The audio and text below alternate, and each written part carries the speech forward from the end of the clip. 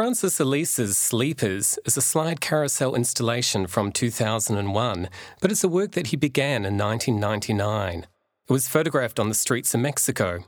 As Alÿs walked through the streets, he photographed people and dogs asleep on the footpaths, park benches, in garden beds, building ledges, and other unexpected locations, asleep on the city architecture. Alÿs has often walked through streets of cities around the world in order to make art. He sees walking and our physical interaction with the city as being a key part of how we experience the metropolis, of how we live in places. And this idea of walking and human locomotion as generative of art, as a form of performance, has come through many of his works. In this instance, he is recording some ways in which people and animals are living in the city.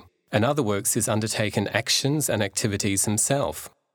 In Railings 2004, from the series 7 Walks, we see Alÿs running a drumstick along the railings in front of houses in London.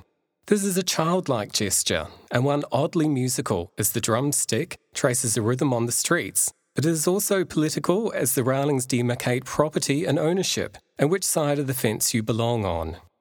In another work called Narcotourism, he walked through the streets of Copenhagen, recording his experience of taking a different illicit drug every day, and seeing how his perceptions of city life changed under this influence. And in Paradox of Praxis, which he staged in Mexico City, he walked through the streets pushing a large block of ice. The ice was something which became nothing as it disappeared during the day, and his labour resulted in no outcome. It suggested some of the pointlessness of labour in modern capitalism, of how labour can result in no positive outcome for the worker, disappearing without a trace. But it was also a beautiful poetic metaphor, and there is a surreal poetic quality to much of Alÿs's practice. In Sleepers, we can look at this work as being about homeless people. We can also look at it as being about unloved dogs. But in many ways, it's not actually that. It's a work really about how people can intervene in the city situations and take space and adapt it to their own ends. Some of the people may be passed out, some may be homeless, and others may just be taking a nap or having a break.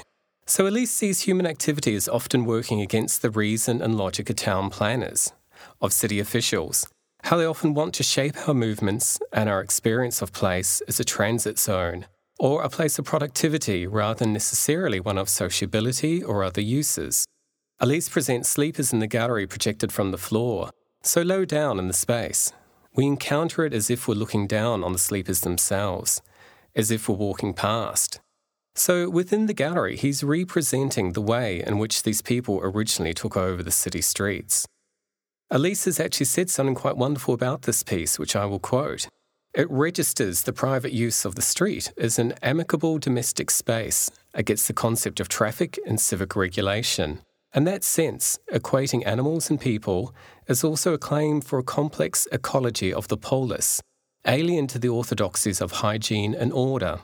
Rather than intruding into other people's lives, Sleepers records the way dreaming might have a role in a possible rethinking of that conviviality.